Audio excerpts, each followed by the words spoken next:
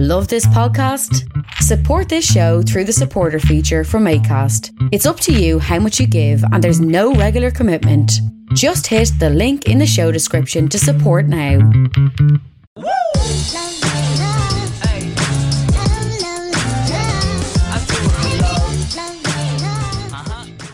You're very welcome to another episode of the Scaling Your Business podcast. For this episode, I'm delighted to be joined by Gillian Fitzpatrick, the founder and MD at Bolter Media. Gillian, you're very welcome to the show.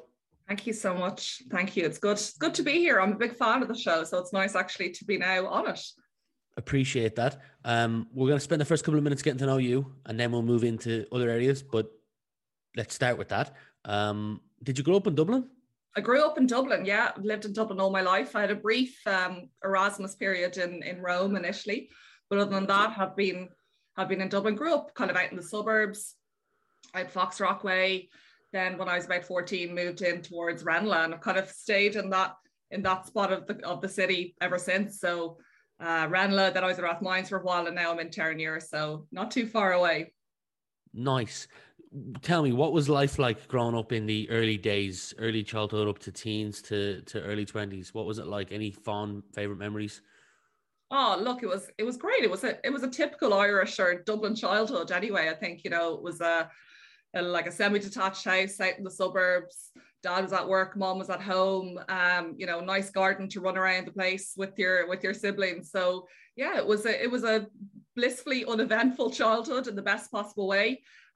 Probably like a lot of families in the kind of 90s, we weren't going abroad on big holidays. So it was packing up the car out to Lahinch, to Kerry, and having 3 weeks over the summer, to run around in the fresh air. So yeah, it was in the best possible way. I think a typical childhood, and a great one. Nice. People can, you mentioned your parents, but people can usually pick out like a handful of people, 1 to 5 people that have had a massive impact in their early stage of life that helped them become the person who they are today, whether it's like an acquaintance, a close friend, a teacher, a parent. Does anyone spring to mind for you? Oh, I think my mum and dad, I better not single one out over the other, but they're very, very different people, but each of them, I think, really, really strong, really powerful, really able and ambitious in their own way. I mean, as I said, my mom didn't work when I was growing up, but she did go back to college later on when I was in my teen years, and she did a 4-year degree. She went on and did a master's, and she qualified and she created a career for herself in her 50s, and is still working now, like in her late 60s. My dad, worked in like the insurance, financial sectors.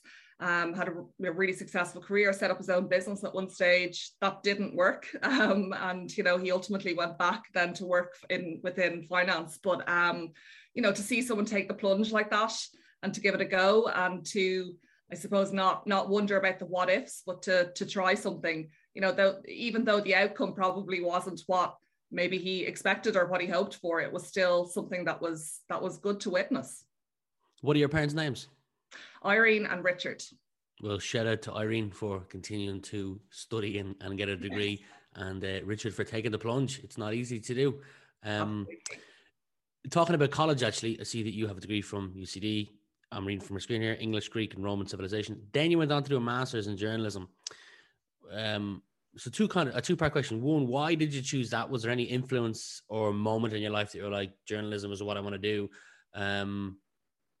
Yeah, I'll leave it there. Like, where did your interest in journalism come from? Because I know I looked at your LinkedIn and I see that you were a reporter for the University Observer while at UCD. I don't know if that testing that where you found your love for media. Look, I obviously did a very general arts degree, partially because I wasn't really sure what I wanted to do. I also did my Leaving Cert back in 2002. And look, the country was in a good place economically at that stage. And there was a good amount of optimism. And truthfully, I didn't feel a lot of pressure at 18 after my Leaving Cert to have to go and do a very specialized degree, or to have to know at 18 exactly what I wanted to do with my life. So it was great to have that sense of freedom, I think, to be able to go into a general degree. But when I was I mentioned I lived in Rome when I did the Erasmus program via UCD, and I studied at a university in Rome.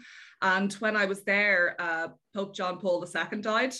And what I witnessed as part of that was just an absolute media frenzy. And I'd never seen anything like it. And look, truthfully, it wouldn't happen like that now because we're all so immersed in smartphones and in our digital selves. But at the time when he died, you know, it was slightly pre-smartphone era, and it was all about the broadcasts, the reporters outside the Vatican, lines and lines of vans from international media that had descended on the city to be able to report on, you know, what was, and I suppose the Pope still is to an extent, you know, a cultural icon, you know, an individual that is well known throughout the world. Certainly Pope John Paul II was, and there was huge international media interest in his death and the funeral, and obviously all the rigmarole that comes with the death of a Pope.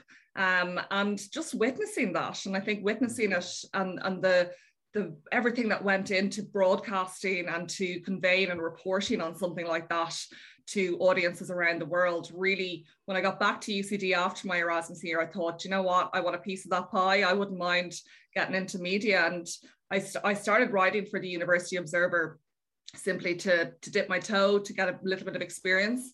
But I also knew that if I wanted to go on and do a master's in journalism, that I'd need to have a portfolio of sorts, and I'd need to be able to show some work and some ability. So yeah, came back to UCD and said, right, knocked on the door of the University Observer. Hi, what can I do? Where can I go? What can I write about? And just started to get assigned a few stories. And as I said, was able to build up a portfolio then that allowed me to go on and do a master's in journalism. Massive respect. No one can question whether you're a hard worker or not. I tip my hat to anyone in that industry, because it's a restless industry that, like, yeah, I don't think it's something that I could do. It is restless. It is restless, it's uncertain.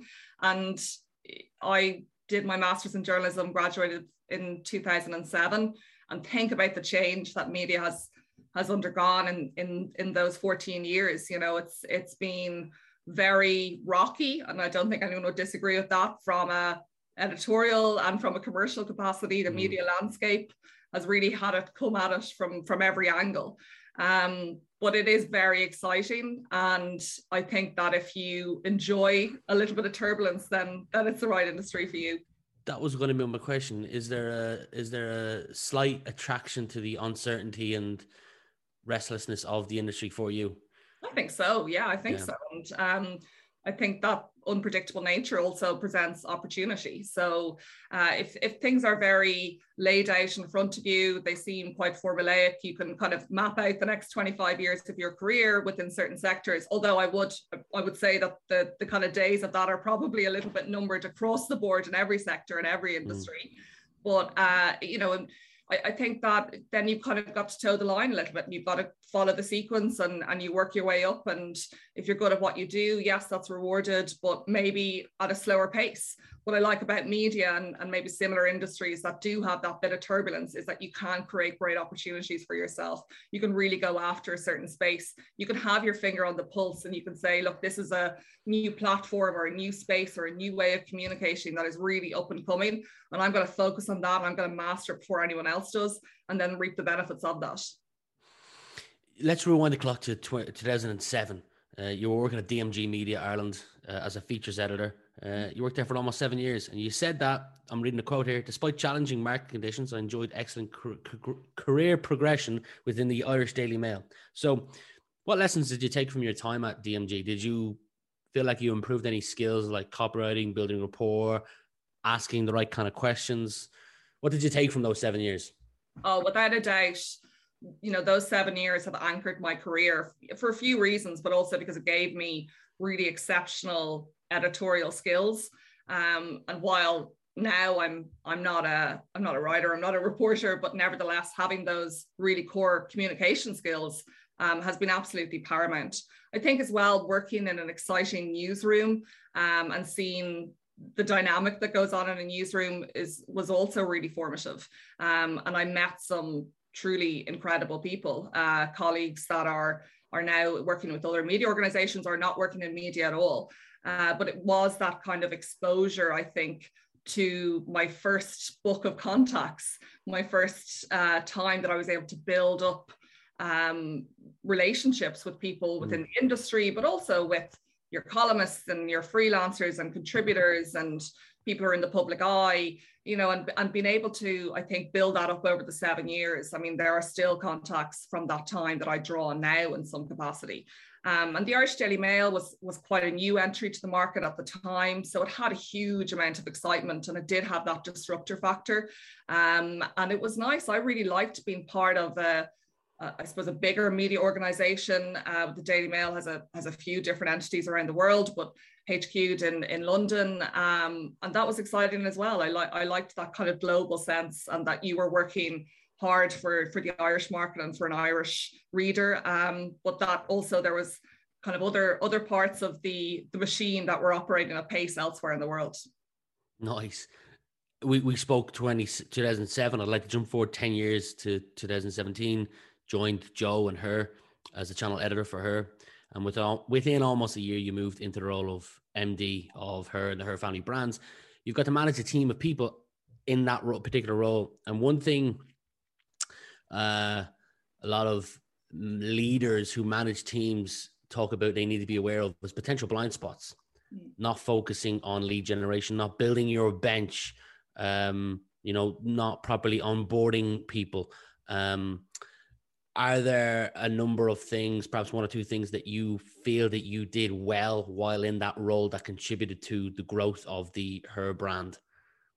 Yeah, a few things. I mean, also the environment was really ambitious and was really fast paced. And, you know, as I mentioned about the Irish Daily Mail, when it entered the Irish market, the Joe and Her brands were still disrupting in 2017, you know, because they were still at an earlier stage of the business and of the brands. So what I learned in terms of management, I think, is you have to roll up your sleeves and you have to be on the ground. And I think that applies whether you are maybe managing at a mid-level, a small team with a specialized skill set, or whether you're CEO of a large organization and you have hundreds, possibly even thousands of people that are working, you know, for the organization that you're leading out. I do think that you need to show that you have an innate understanding of what the business is and how it operates. And to do that best, you do need to have eyes on the ground. Maybe that's probably not as basic as sitting down at a desk on a Monday morning if you're the CEO and turning on your laptop and getting to grips with the nitty-gritty of the operational stuff. But nevertheless, I think it's really, really important. It's very important not to be removed, not to be in an office with the door closed and just on a cycle of meetings and doing very, very top level things. You know, you're ultimately, if you're in a leadership role, you're a decision maker, and you need to make that decision alongside your team. And sometimes you have to make decisions that aren't popular. But if you have the ultimate goal in mind, if you're clear on what the objective is, and if you're aware of how the team operates and what their concerns and needs and abilities are, then you can make good decisions. I did some research, and during your time at that brand, it was Ireland's biggest platform for Irish women. I think it was 2.6 million unique monthly users, which is, I tip my hat to you for that. But what do you think was different about what you guys were doing compared to, let's say, the more traditional publications? Did you have your finger on the pulse? Did you put an extra effort into building a relationship with the readers on campus, sponsoring events? What was it that, like, Jesus, 2.6 million unique monthly users is really cool. Number. Yeah, no, it's a big number. And it was one that I thankfully got to see the growth of during my time, you know, in particular on the Her and the Her Family brands. I think tone of voice was hugely, hugely important. And something that I did learn from the Irish Daily Mail, you know, how you speak to the reader, how you speak to your audience. And in a digital capacity, that can be everything from a written word article to a social post to a piece of video to an entire show or an event. But if you have the right tone of voice and that consistency, and if you're able to speak to an individual like you're a friend, like you understand them, make it relatable, make it consumable. And I think that Her had that in bucket loads, and we did that really, really well. And it just resonated, it landed well with the audiences. And look, you know, Maximum Media at the time, it was such such a powerhouse in terms of there was a very sophisticated network of social platforms. So if you did a piece of content and wrote something, if you did a feature, if you did a great piece of social video, you know, you could put it out on those platforms and you knew you'd get an awful lot of eyeballs on it. So they were powerful platforms and a powerful way to speak to Irish women. But ultimately it did all come down to tone of voice, you know, and sometimes we were taking stories that were well covered via other media organizations. It could have been an international story. It could have been, you know, a lifestyle or a celebrity focused story. And in that sense, you're kind of up against the UK or the US big boys because, you know, for an Irish person, if they're interested in a breaking celebrity news, they can get it from anywhere in the world. But how we made sure that they'd come back to her was with that tone of voice, an Irish slant, you know, well written content, well constructed content, but always with that consistent tone of voice and that clear brand identity. Brilliant. And today you're now the founder and MD at Bolter Media. So rather than me attempt to give your 30-second commercial, you'll do a better job at it. Why don't you? So I help bring brands to market for the first time. So that could be a startup, a scale up, or it could be an existing organization that's rebranding. And I look at every element of how we communicate that. So from the social assets to digital, to paid media, to earned media, to own media, the really 360 approach to getting a new product or a new offering out there for the first time. A lot of my clients, they might be a year or two old, sometimes they're 3 or 4 years old, but they might have recently come into a round of funding, or they've gotten private or Enterprise Ireland investment, and they suddenly have, I shouldn't say suddenly, they've, you know, toiled to get to a point where they have a few quid and they're looking to strategically market what it is they do and how they're going to acquire ultimately their customers. And so I help them map that out, and I help them bring their product to market and ultimately make a success of the business.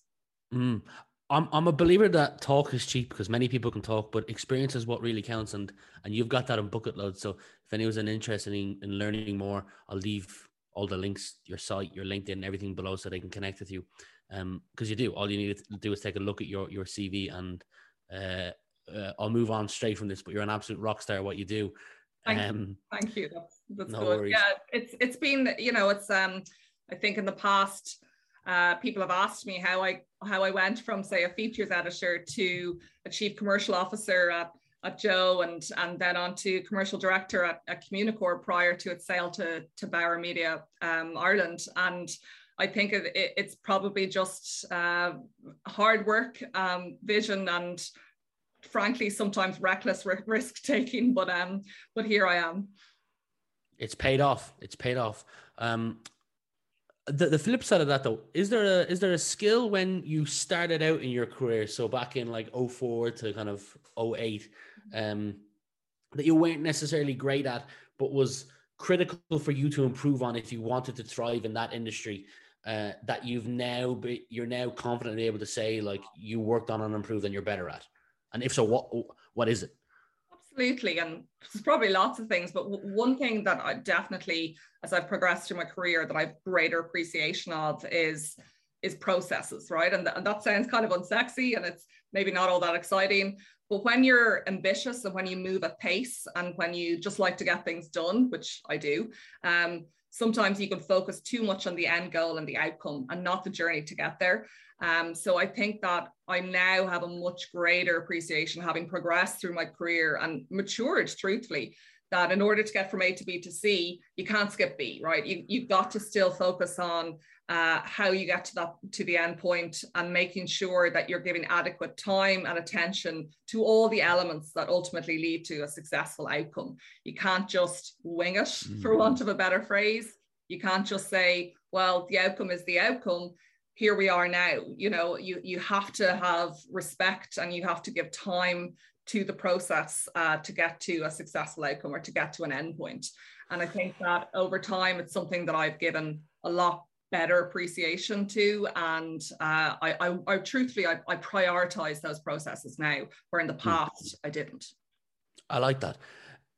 Now being your own boss, do you have a favorite aspect of being your own boss?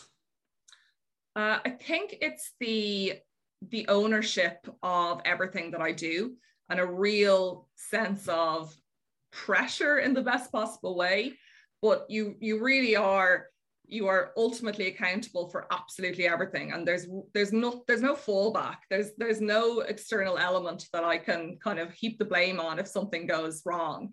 So I quite like that ownership, truthfully, because it's very tangible that, okay, if I put some extra time into this, if I work really hard at that, or if I, get more up to speed on a new emerging element of what I do, and I kind of master something, and then I bring it into a campaign, or I bring it into the work that I'm doing with the client, and I see that come to life. There's that ownership, I think, there's something to be really, really proud of within that. So yes, it's pressurized, and yes, as I said, there's no kind of additional layer to kind of throw something back on. But the other element of that is that you can really feel pride in your work, and really, take full credit for it. And I think that's really, really nice. Time management is, I think, the thing that probably everyone in the early stages of their businesses struggles with, or certainly has to hone and get better at. So making sure that my days are really well planned out. When you're in an office environment, and when you're an employee and you're working for an organization, just inherently your day is a little bit more mapped out. And even that's if you're in a senior role or in a managerial role, you're on a leadership team, there's still a structure to the day that possibly doesn't exist when you're going it alone, and when you're setting up your own business. So that's something that I'm continuing to work on, and hopefully getting better at as well.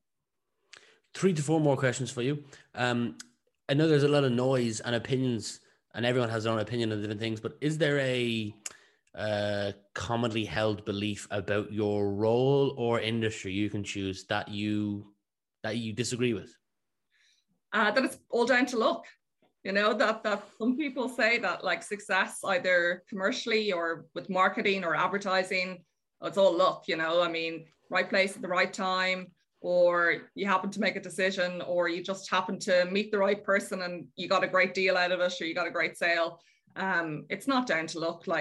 Circumstance, maybe, yes, circumstance helps us all. But I truly believe that if you have the right skill set and the right work ethic, and if you're willing to stick with things and to take risks, then I think the luck comes to you. Lucky people are also good at what they do, and they're also hard workers. So I think that's a misconception. Don't put success down to luck.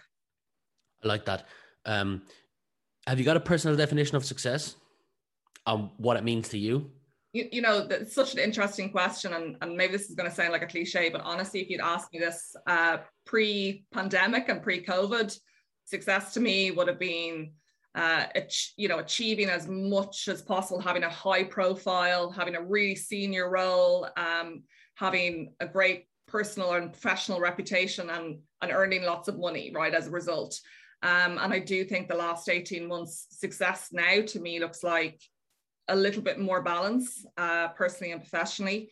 And I think it looks like having a smaller area of expertise that I can really own and be best in class at. So not trying to, scale too quickly, not trying to cast the net too wide, but saying, this is what I do, and I do this really well. And if someone comes to me, and irrespective of what the budget is, if they come to me and they're asking me to do something outside of that remit, do you know what? No, it's not for me. And just to have a more streamlined and more simplistic view of success, actually, I think is a place that I've gotten to anyway over the last 18 months. And I think there's probably an awful lot of people in the same boat. If you were given the final decision-making power to add a mandatory subject to the secondary school curriculum that's not honoured currently, what would it be and why? I think most people, when they probably answer this question, they come up with something really practical, like, we should be all learning about how to manage our finances. But it's usually finance or business. Exactly. No, I disagree. That's not the purpose of education. The curriculum that's there and the subjects are on offer are pretty broad. First of all, there are dozens of subjects that you can study for your Leaving Cert in all sorts of disciplines. But school is not about learning about finances. School is not about learning about business or how to be an entrepreneur. It is about learning about history. It's learning about classics. It's learning languages. You know, it's giving you skill sets to be able to research, to have opinions, to be able to make your voice heard, to be informed about the world. Like, if you don't have those things, if you're just learning about business and money and finances and how to run successful organizations, I mean, where's the foundation to that? So, you know, I spent the first 22 years of my life studying, well, maybe I didn't start at 0, but, you know, my entire education from 4 to 22 was learning things that were in the art space, that were, you know, that were languages, that were history, English, literature, you know, and they are skills that I genuinely draw on now today. So I'm going to be the exception to the rule and say, I believe their curriculum is spot on. There's lots and lots of things to choose from. Is it perfect? Absolutely not. But it's a good offering. And I don't agree with any 14-year-old learning about finances and budgeting and business. I'd like you to fast forward, or imagine that we're talking in the year 2030 and you're looking back on the last decade. You can answer this personally, professionally, or a combination of both. But like, if you were to look back, pretending now is the year 2030, what would you like to be looking back on? I'd like to be looking back on a successful business that has grown and that really dominates that niche that I'm in, that startup and scale up, that people inherently are saying, I'm going to knock on Bolter Media's door and I hope they let me in and take me on as a client, because I've developed a brilliant business over the last 2 years and now I'm ready to bring it to market and I need their help to do it because they are the best in the business at what they do. You know, if I can get to that point and own that space, I'll be very, very happy. Gillian, it's been an absolute pleasure spending the last half hour with you. I'll leave links below to everything if people want to connect with you. But I wish you continued success going forward. Thank you so much, Rian. It's an absolute pleasure to be on and great to chat. If young Metro don't trust you, I'm gonna shoot you. Beautiful morning, you're the sun of my morning, babe. Nothing in the